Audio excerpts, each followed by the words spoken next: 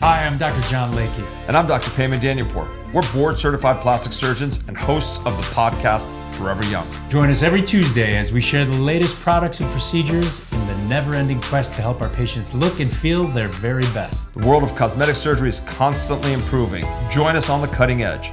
Forever Young is available wherever you get your podcasts. Welcome back to Foreplay Radio. This week, we are going to explore. I heard there was such a thing as a female sexual pursuer. Is that true? Yes, it is true. That is a joke. We do know that. Hey, you're listening to Foreplay Radio for couples and sex therapy, and I'm Lori Watson, your sex therapist. And I'm George Fowler, your marriage therapist. We want to take a wide lens on sexuality and talking with you about what we've learned as experts in the field on how you bring your body, your mind, and your brain to the sexual experience. We want to expand people's perspective of just talking about sex, that it's not something to be avoided, it's actually something to embrace and to lean into with an openness to be changed by what you hear.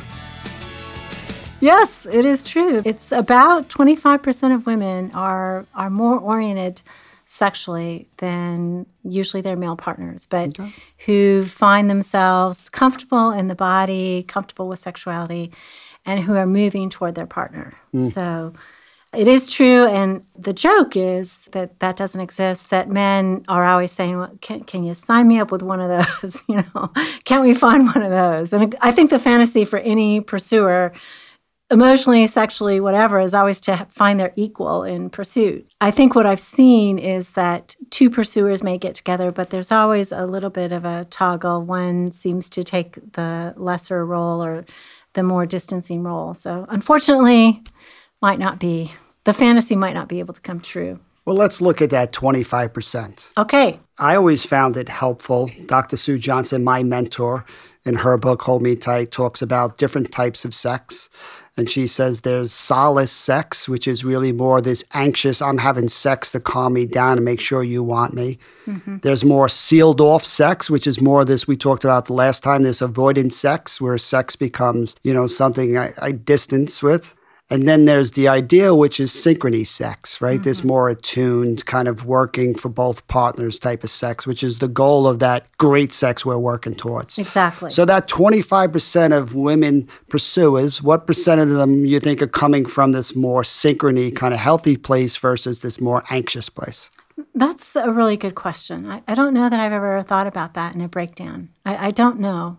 I think that certainly for some women, it's about being reassured that they're attractive and that they have glue with their partner, that is some of why they initiate. I also think that that's why it falls off. So maybe in dating, they approach more, they initiate more, and then once they feel safe, they don't do that. They somehow or another have secured the desire of their male partner. But I'm really thinking about women who are sexual pursuers, who continue in that and continue to feel that in relationship. I think that's different. I think it's more typical for the woman to pursue in dating and then there to be a drop-off. For me, I'm trying to assess, is that pursuit coming from a place of anxiety where I feel reassured because you won't leave me and you want me, mm-hmm. versus it's coming from a place of longing that this just enriches my life and I want this to unleash this vitality in myself. Mm-hmm. Yeah, it's a good question. I really don't know any kind of breakdown on that. I see it with women who really want to feel their vitality. Because by the time they get to me, they're kind of past all the earlier stages of deciding whether or not their partner finds them desirable. Although there's a component of it, which in the world with male pursuers, men who traditionally pursue sexually, they kind of have some camaraderie. They can look at their buddy and say, "Yeah, you getting any?" No, of course not. There's this sense of, yeah, this is our lot. Whereas with women who are truly interested in sex, they don't have anybody to talk to about that. I mean, all the girlfriends at the cocktail party are saying, oh gosh, my husband, he won't stop pawing me. He's never letting up. He always wants it. When is he going to give me a break?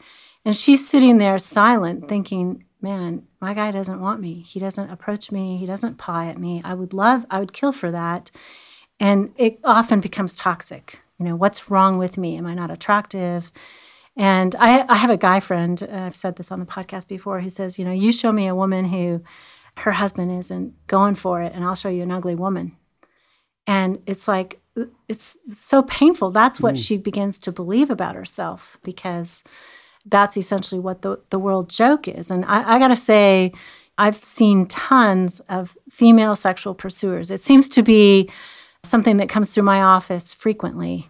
And a lot of these women are beautiful and fit and good looking, and they're gorgeous women. And I think it's so painful to them to live in this space without any kind of comfort about what they're going through. Just to stretch that a little bit, regardless of what they look like, right, emotionally, to want more and get rejected is just a really painful place to be. It is. I think that having desire is vulnerability.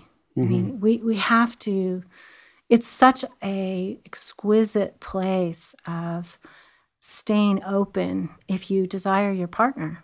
That's saying, you can disappoint me, you can reject me, and I'm still wanting. And I just think that is, it's a beautiful thing to see. And frankly, I think it's a beautiful thing in men too, when they want their partners. I mean, but I think in women, it's rarer. Well, how do we help these female pursuers that are coming from a healthy place also see the messages of failure and blame that they kind of wind up sending because they're chronically disappointed, and how that really then discourages their partner? Right.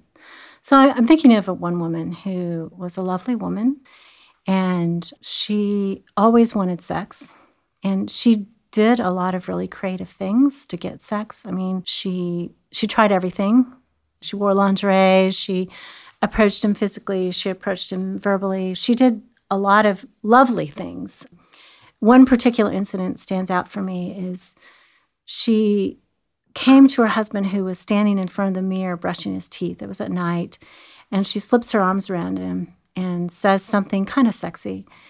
And he throws down the toothbrush and basically says, you're always wanting so much of me. So it was hard for her to begin to see that there was a part that she was participating in this cycle. In the beginning, it was hard for me to see as well. It was like, wow, that should have done it. But it didn't.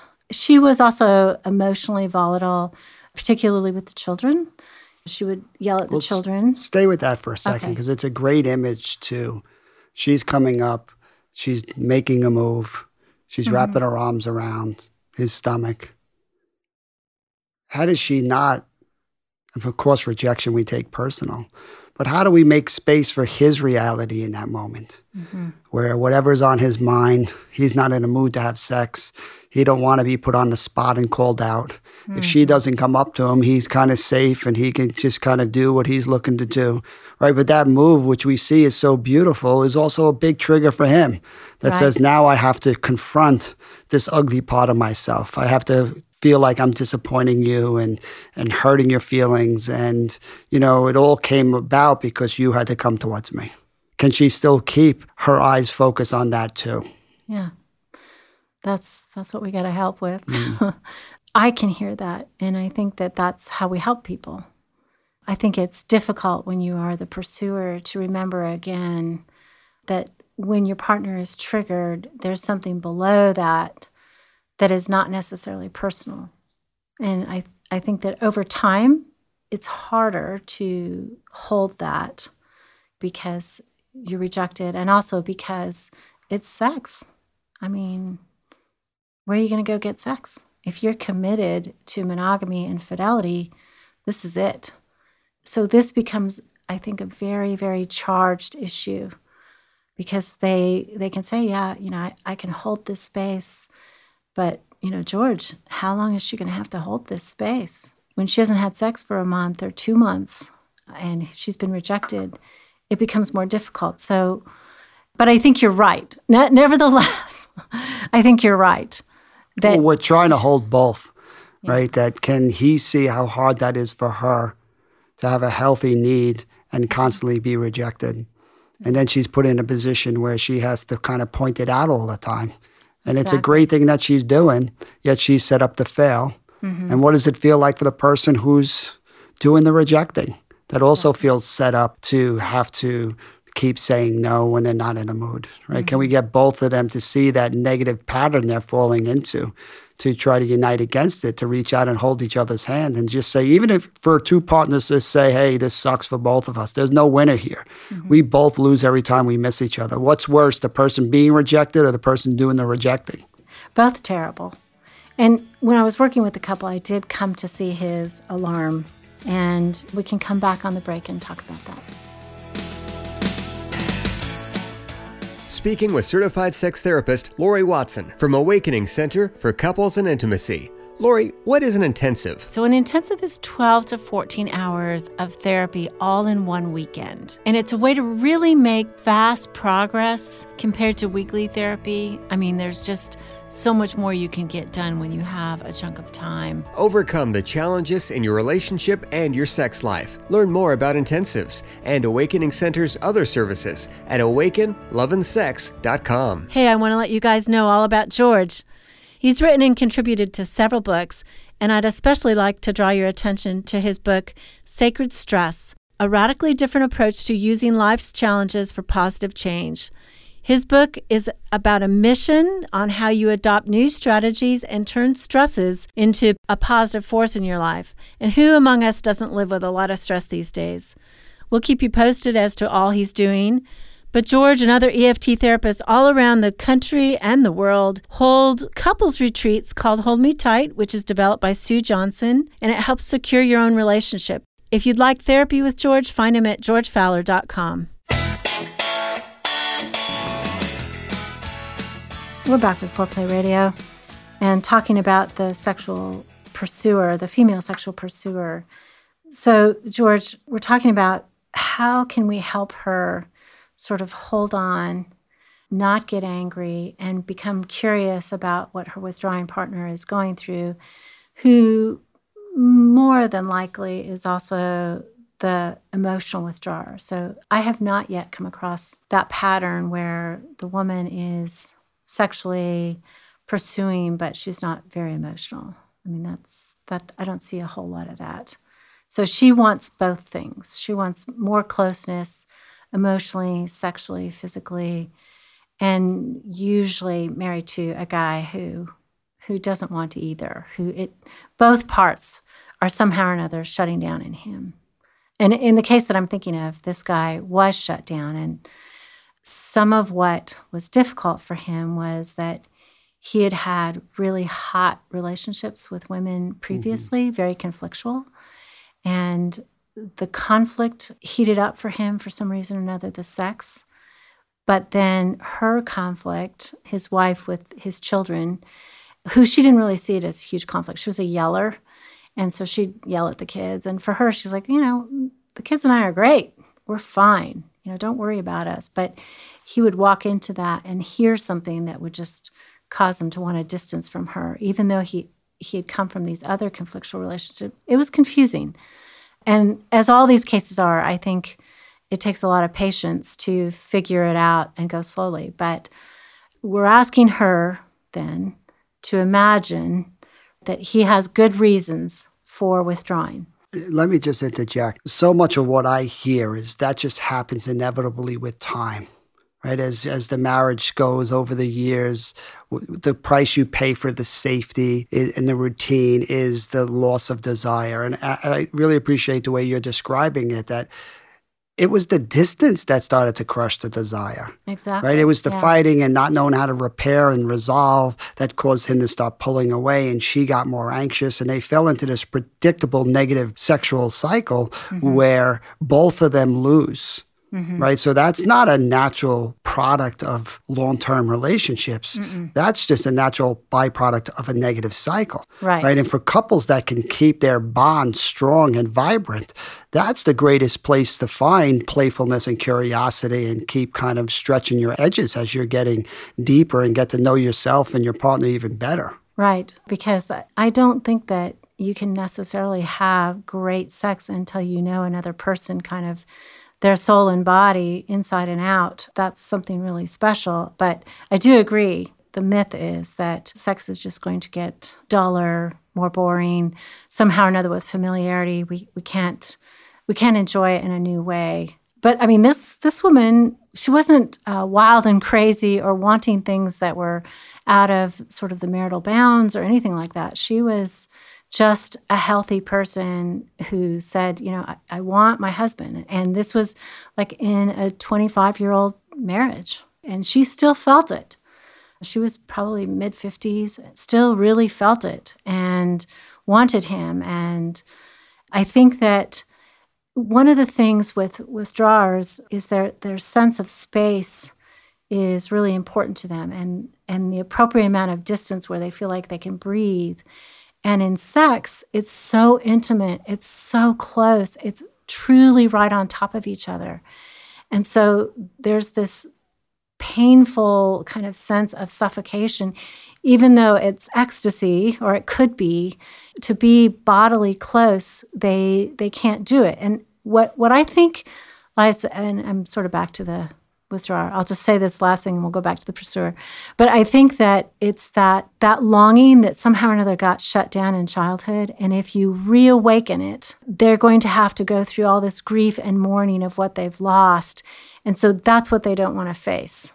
They don't want to face this painful loss in their life, so they keep it locked away. So maybe that's what we're asking her to see, is that this man is facing an internal dragon that if it awakens, he'll be in pain. It'll be hard for him to feel that vulnerability of want and desire, because then he's needing in the same way that he needed as a child, and that's just untenable. It sounds familiar. I want to make sure I hear what you're saying, that the first part is you're certainly connected with this female pursuer and how difficult it is to have a healthy want and to keep finding yourself rejected. Yes. So they need to be seen and witnessed and heard. And then you're trying to get them to take a little less personal, this withdrawers shutting down, that just like if they had ED or a physical ailment, I mean, a lot of this isn't a choice. It's just a matter of survival and protection. So you're trying to get them to be more curious, to help them with their blocks, to become a little bit more patient, to become aware of how they might be pushing even though they don't realize it, right? They're constantly sending a message that they're disappointed because it's not happening enough. Sure. And she's definitely sending that message. Right. And then the work that you want that pursuer to do intrapsychically or, within herself is what? So I want her to, like you said, imagine that he's up against something that is unseen, probably both by him and certainly by her. And to begin to tenderly talk about her feelings of rejection, what it's like to be rejected over and over. If she can do that without necessarily presenting an ultimatum, but saying, this to me is marriage. This to me is partnership in terms of us bonding physically and sexually. And I feel so alone in this. Is it helpful for the male to try to comfort the pain and the fear, even if they can't get to the place of performance sexually? Sure. Okay. Sure. We're not talking about necessarily just performance, like in the classic sense of sexual performance. You mean of wanting. Right. Even if he can't get to wanting, he can comfort the fact that what it would be like to always want and want to be close that way, close sexually. He can imagine with her what that's like. But I think in order to imagine that, we're almost there. Once the imagination comes in and we see the need of the other, I mean, when we love somebody, that moves us toward that. That's a great point, that when this shut down male withdrawer can keep his focus on his wife's pain and fear, he is actually engaging instead of retreating and shutting down. Right. So that wife looks in his eyes and sees reflected back his pain for her. Her body starts to feel like he's close, he's there, right? Okay. Yeah. And then that is often healing right there. And let's not overcomplicate this. You were saying this earlier, that the force we're trying to tap into is the healthiest natural, right? To want to be intimate and physical with somebody you love. Once you start identifying those blocks, you start to free up that process. They start finding their way back towards each other. I think so too. Yeah, absolutely. I mean, libido is a life force. I would say that in this particular couple, that is what happened. He really got a hold of how lonely she had been their whole marriage.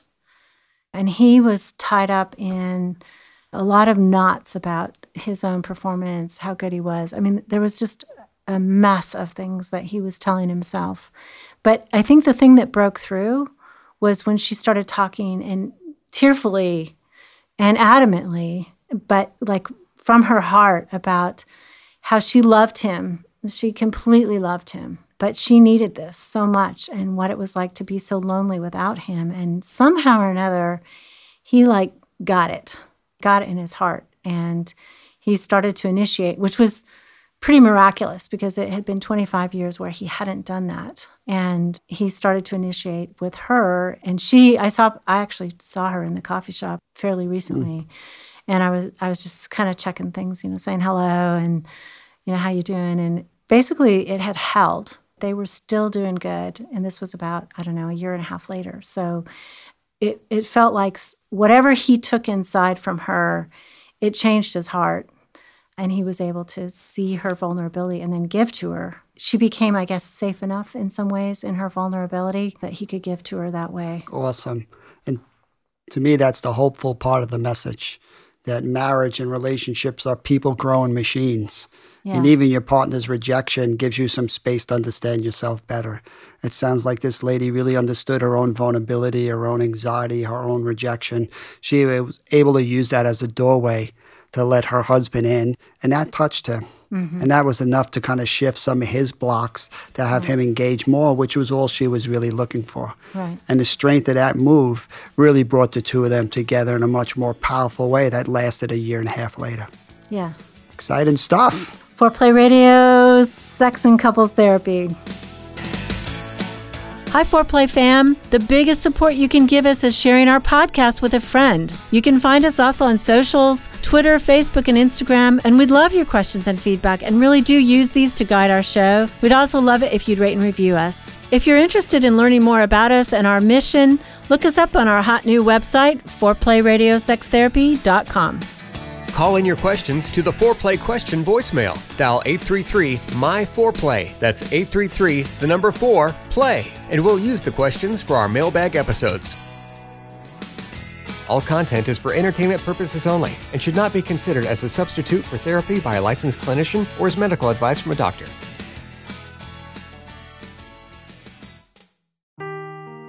Seeking the truth never gets old. Introducing June's Journey, the free-to-play mobile game that will immerse you in a thrilling murder mystery. Join June Parker as she uncovers hidden objects and clues to solve her sister's death in a beautifully illustrated world set in the Roaring '20s. With new chapters added every week, the excitement never ends. Download June's Journey now on your Android or iOS device or play on PC through Facebook Games.